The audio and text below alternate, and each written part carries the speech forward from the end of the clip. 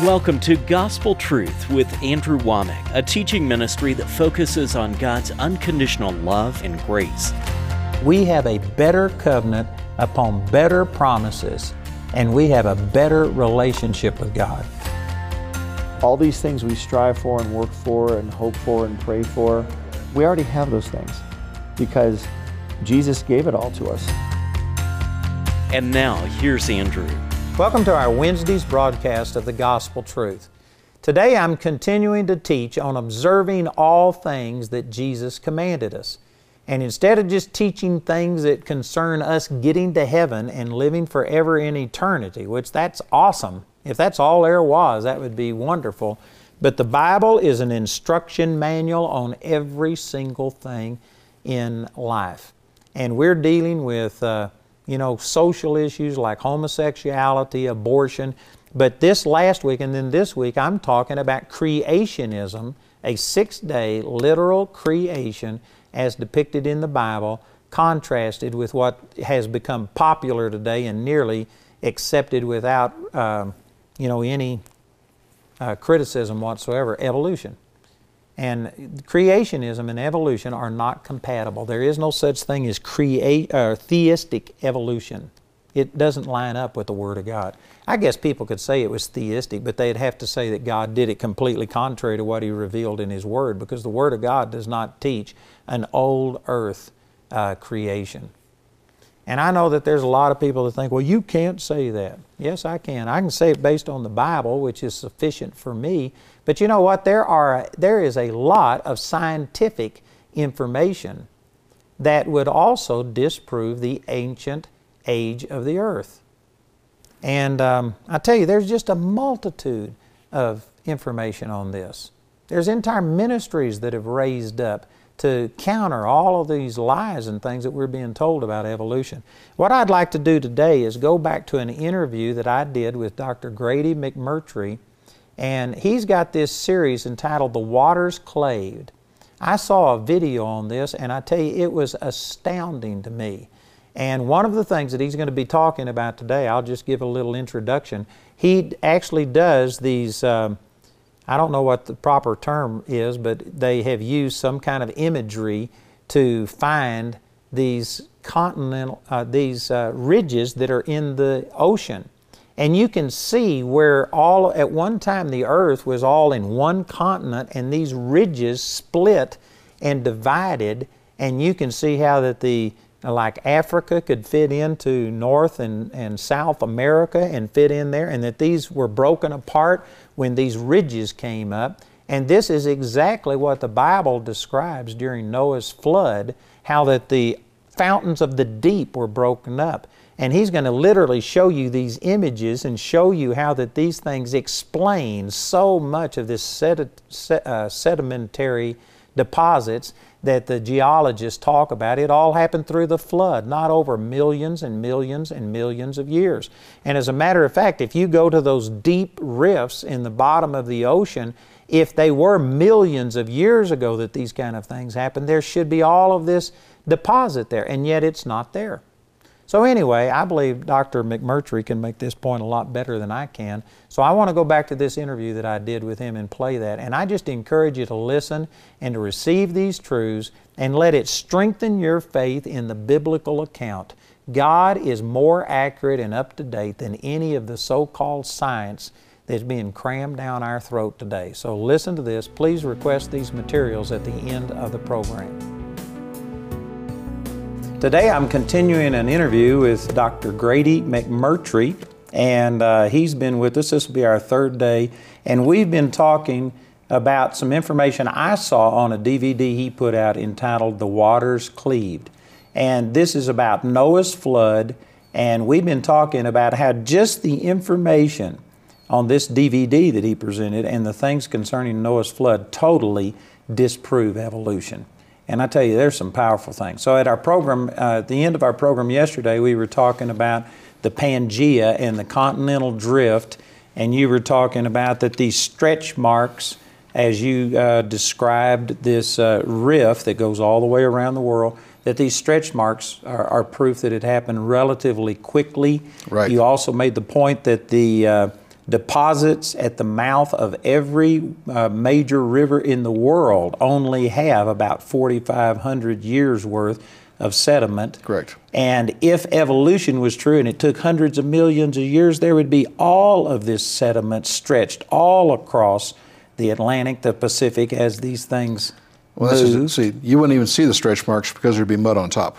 All right, and But so the sheer fact we can see them, and we have what are called abyssal plains, flat sand bottoms right up against the side of the continents, proves that mud never came into the Atlantic in the first place. Okay, so my question at the end of the program yesterday, and I want to start today, is how do the evolutionists deal with this? Well, I think that you said it very well. They refuse to think about it. They certainly censure it from anybody else knowing about it. Even if they know about it, they don't want anybody else to know about it. And if they do know about it, then they make up fairy tales for adults when they're confronted. For instance, think with me for a second. When the continents were fitting together and the hot rock, hot water come up from below. Now, there's some other things we need to really take a look at in the Indian that are very interesting, but in the Atlantic here, think with me. When this material comes out from the middle, then the oldest material should be on the edge near the continents because new material would be coming out of the middle, correct? Right? So say that again. Okay. I'm not sure I got you. Well, new material would be coming out of the middle, Right. but as they're moving apart, that means the older material should be at the end near the continents Right. because new material would be coming out of the middle, correct? But if you do potassium-argon dates on these things, and I will tell you, potassium-argon is not reliable, but I'm simply saying the evolutionists have done this. We've taken cores. And what you find out is the oldest material is in the middle and the youngest is at the edge. That's contradictory to their position, which again shows there's a problem. And how do they deal with this problem? They don't. They ignore it. They have no way of doing it. And of course, you probably have heard about magnetic reversals and the Earth's magnetic field has flipped north and south. First of all, that's again a fairy tale for adults. There is absolutely nowhere in the bottom of the Atlantic that you can take a compass and have it turn 180 degrees around. What you have is, first of all, doing cores, and this has all been cored, you find that there is a totally random pattern. What you find is that there are strong north-south and weak north-south, and they say the weak is reversal. But it's not. It's not a reversal, it's just a weak. And we have actually found that if you have two strongs, you can induce a south in between the two pointing north. So they don't have a leg to stand on with this stuff at all. And this shows that it all happened very quickly in only 1 year, as the Bible says. And when you take a look at the Indian Ocean here again, we have a crack. But notice if you follow the crack back here, now you'll notice there's a split. If we take a look here, you can see there's a split in the Indian Ocean that comes to the Atlantic. But if you go to the Indian Ocean, you have a split going east and west. But if you follow that crack north here, it's just one crack, goes to about the equator, turns about 45 degrees northwest, goes towards Saudi Arabia. Then it turns, comes right straight down the middle of the Gulf of Aden, and you can see the crack is getting smaller. But it then turns and goes right straight at the bottom of the Red Sea from the south to the north end, getting smaller. But here at the north end at Eilat in Israel, that crack turns and goes right straight up to the Jordan River Valley. It goes right straight to the Dead Sea, right straight to the Jordan, right straight to the Sea of Galilee, right straight up the River Jordan, and starts here at Caesarea Philippi. So is that the end of this crack? So that's where it begins. So, and That's not the end, that's the beginning. And so you can say that because of the way it widens out as it goes along? First of all, you can see it starts very, very small, very tight, and of course initially what's going to happen, you have tremendous pressure at that point and a crack starts to form. And it forms what is going south there, the Jordan River Valley, today. Turns, forms what is today the bottom of the Red Sea, and then comes out here. At that point, it is now underwater. Remember, there's 1 mile of water there now.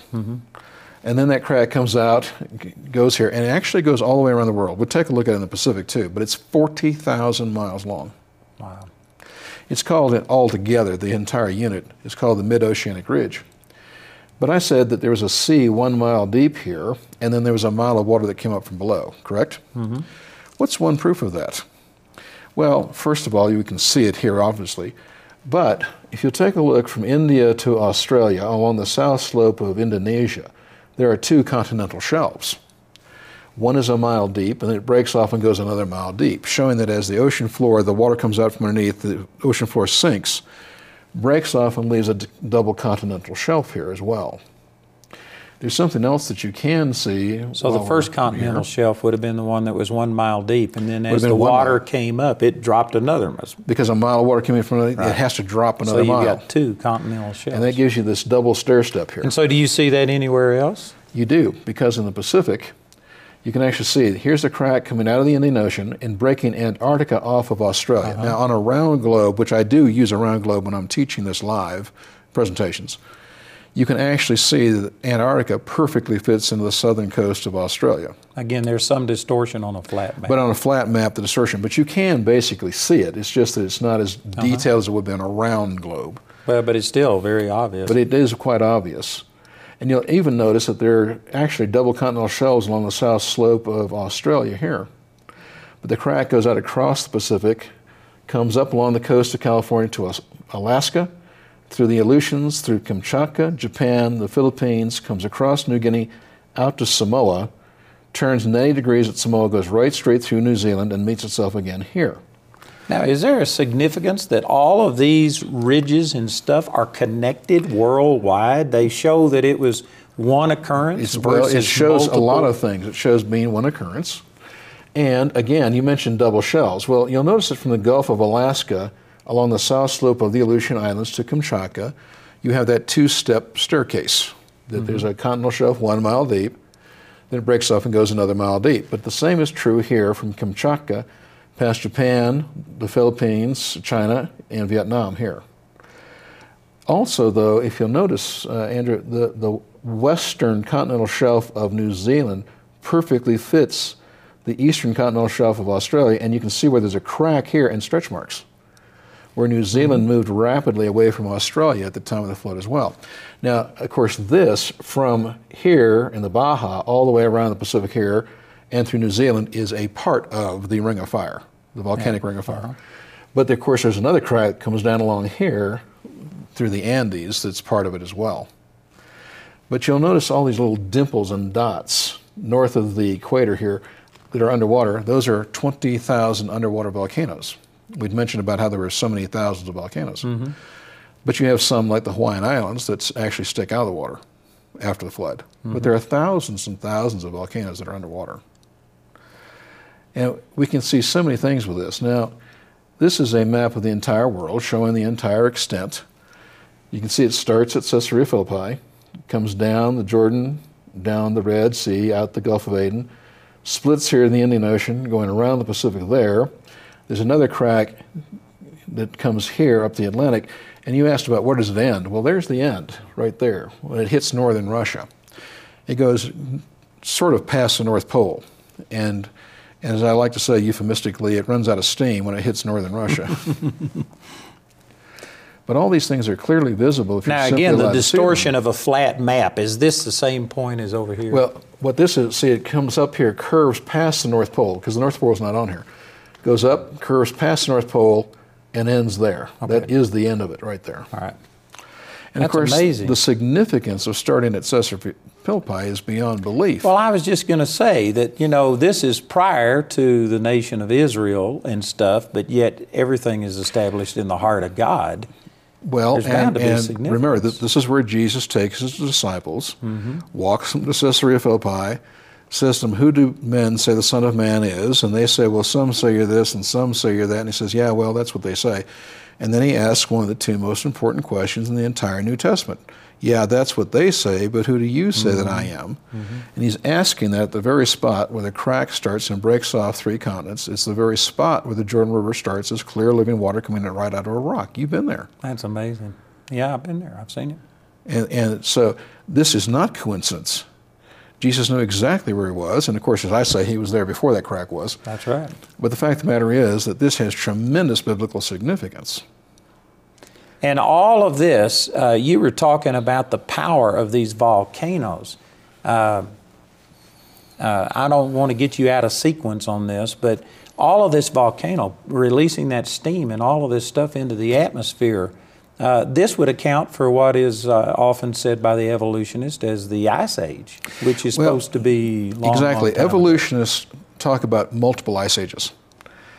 They believe in tens of thousands, hundreds of thousands, millions of years. The fact is that there was only one ice age. It occurred after the flood of Noah.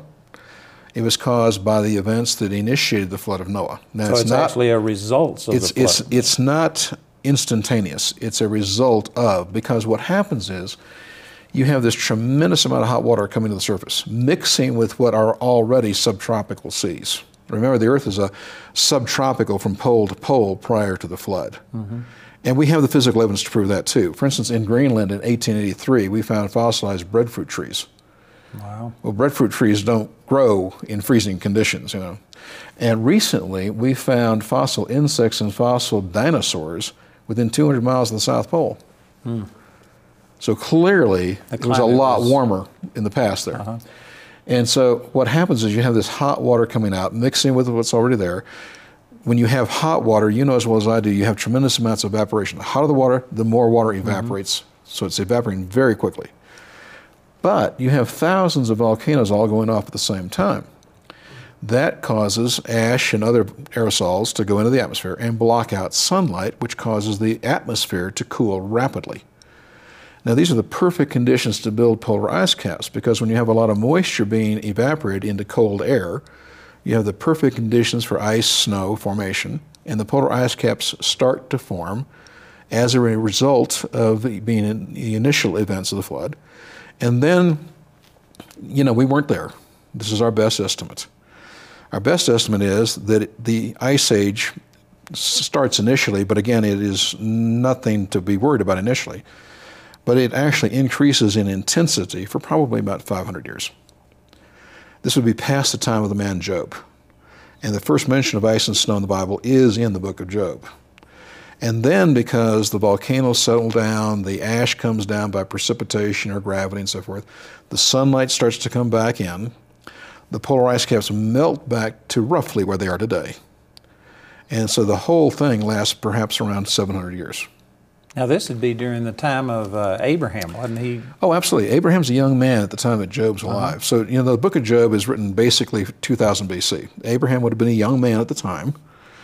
And, of course, Job's life. And so, yes, this is, from a chronological standpoint when it's occurring. Now, here's a total layman asking a dumb question, but I bet there's a lot of other people watching this whole thing. Most people kind of consider that the Ice Age was like worldwide. Well, and unfortunately, as I tell people, never get your education from government-run television, National Geographic, Discovery Channel, Animal Planet, Hollywood. The animated movies and the other movies that Hollywood has made in recent years about ice ages and catastrophes of that sort make you think the Earth becomes a big snowball. But that's simply not true. Well, it couldn't be if Abraham and the things recorded in Scripture, continued on. That wasn't during an ice age where they were. Well, let's take a look real quick. This is a graphic just to show, again, how the hot water coming out from below would allow the continents to move rapidly. Mm-hmm. Now, Guyos in the Pacific prove, again, that the ocean floor sank rapidly 1 mile at the time of the flood. But here's a chart showing some relatively sized volcanoes of the past, and I do a whole presentation on Mount St. Helens and the rapid formation of the Grand Canyon. That's 1980. It produced 1 cubic kilometer of ash. But if you take a look at Krakatoa, the sound heard around the world in 1883, it produced 18 cubic kilometers, 18 times the size of Mount I've never heard St. any Helens. of these things. Probably many of our viewers haven't, but I guess all of this is documented. Oh, yes, sir. Okay. Now, Krakatoa is in Indonesia. The explosion was so violent it was heard in downtown London, England. Wow, and this is 1883. That's 1883, and that's why it's called the sound heard around the world. However, Tambora is also in Indonesia. Again, these are right on the equator. In 1815, it produced 80 cubic kilometers of ash and ejecta. Look it up. 1816, Europe had the year without summer. It snowed in all 12 months of the year in Europe in 1816 because this one volcano cooled the earth so rapidly that in 1 year we have snow in all 12 months in Europe. Now, when you say Europe, what part are you talking about specifically? I'm talking about the entire European continent. So that would have been London, Berlin, any of those places? Yes. Wow. And, well, it can get much bigger and much worse than that. Well, I've been there in the summer, and I guarantee you, for it to snow all 12 months of the year would definitely be a different climate than we have now. Mount Pinatubo in the Philippines, again, near the equator, erupted in 1991. it dropped the Earth's temperature, atmospheric temperature, 1.3 degrees in 1 year. Again, this just shows you the power of volcanoes to cool the Earth. Now imagine what happens if you have thousands of volcanoes all going up at the same time. You're going to get an ice age. And we know, for instance, the super volcanoes that occurred at Yellowstone and other eruptions were even much larger than this. And of course, this is what's happening at the time of the flood. We have super volcanoes erupting, thousands of other volcanoes erupting. So what would you say at the time of the flood? How many volcanoes? We don't even know. Hundreds? Well, there's in the area of 30,000, 40,000 on Earth today. The vast majority of them are older. Some are new, of course. Well, this may be off the subject, but here's a question for you that I bet you can answer. This whole thing about global warming and stuff, if all of this ash was thrown into the atmosphere and stuff, and yet the Earth recovered in a relatively short period of time, doesn't this suggest that the Earth has a mechanism to be able to adjust and handle these things, and it's not out of control? Well, I appreciate that, Andrew. I have 40 pages in my book on why global warming isn't true and not caused by humans. Mm-hmm. We can't cool the Earth and we can't warm it, either one. But the Earth has a mechanism to be able to handle whatever's thrown at it, like these volcanic God has put in eruptions. mechanisms to handle this, and the two things that drive climate and weather change on Earth have nothing to do with humans. Mm-hmm. Sunspot activity on the sun has been documented to be perfectly in line with what happens with climate and weather, and the second thing is volcanic eruptions. But that's our fluorocarbons that are affecting the sun. Nope. Of course, People can't answer that, can they? No, and of course I go into things like that, including if we're causing the polar ice caps to melt, why at the same time are the polar ice caps on Mars melting? Mm-hmm. It's not us, it's variations in the sun's activity.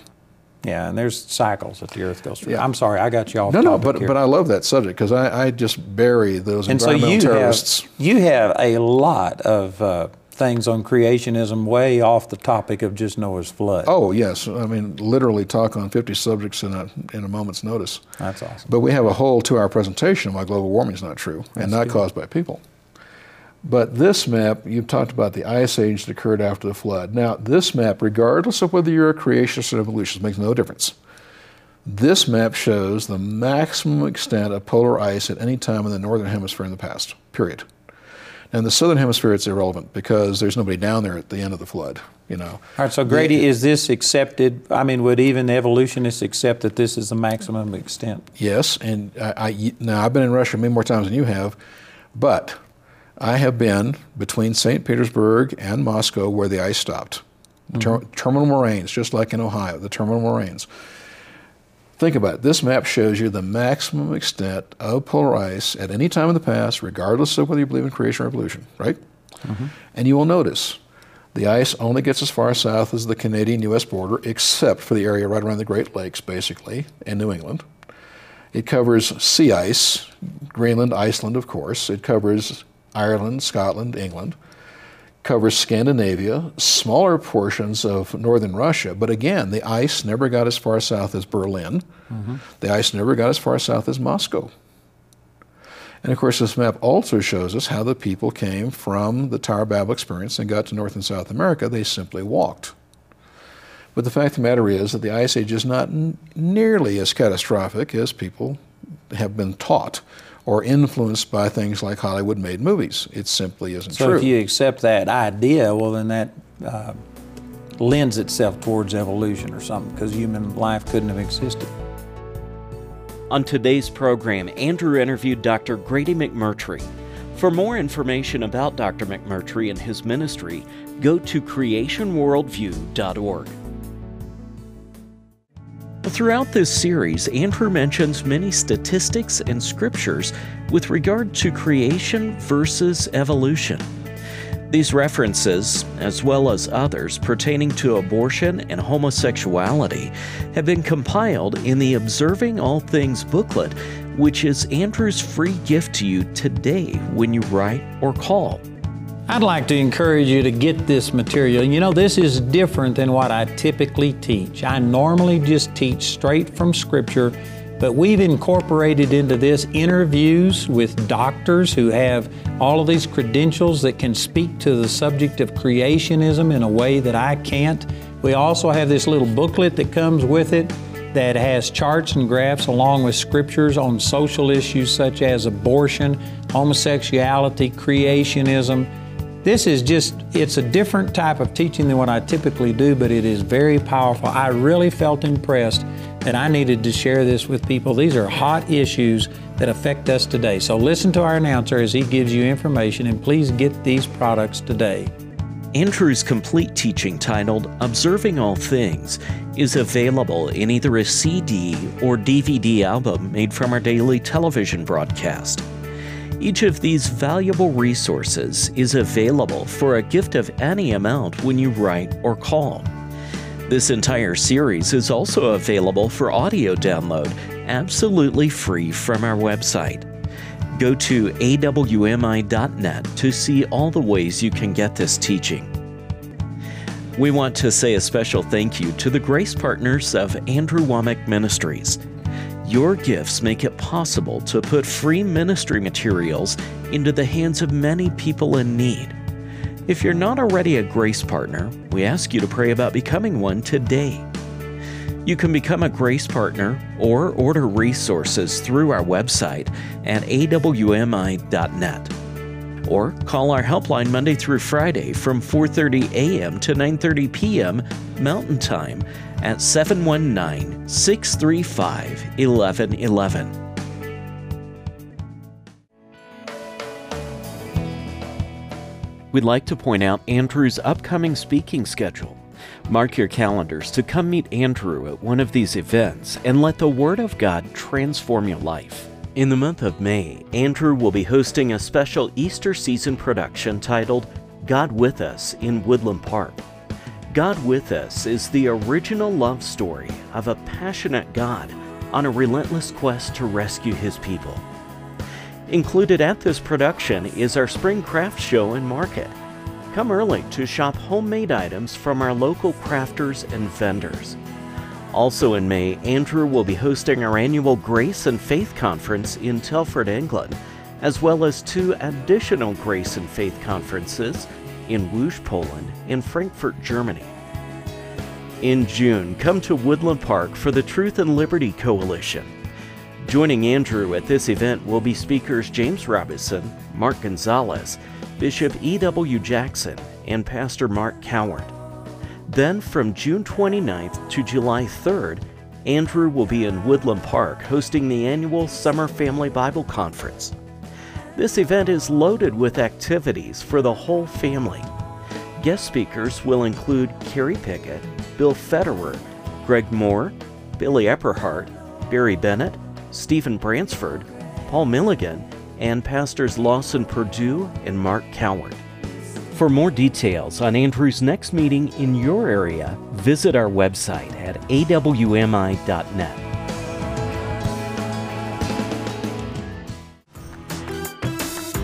So I started doing Charis Bible College online while I was living in Mexico as a missionary. And it was just so amazing. Being able to do it at home, with young children. We live in a very remote area. My husband and I would download the classes into our phones. The online classes are absolutely awesome. You're getting ministered to, you're learning how to minister to other people. It is your biggest return on investment.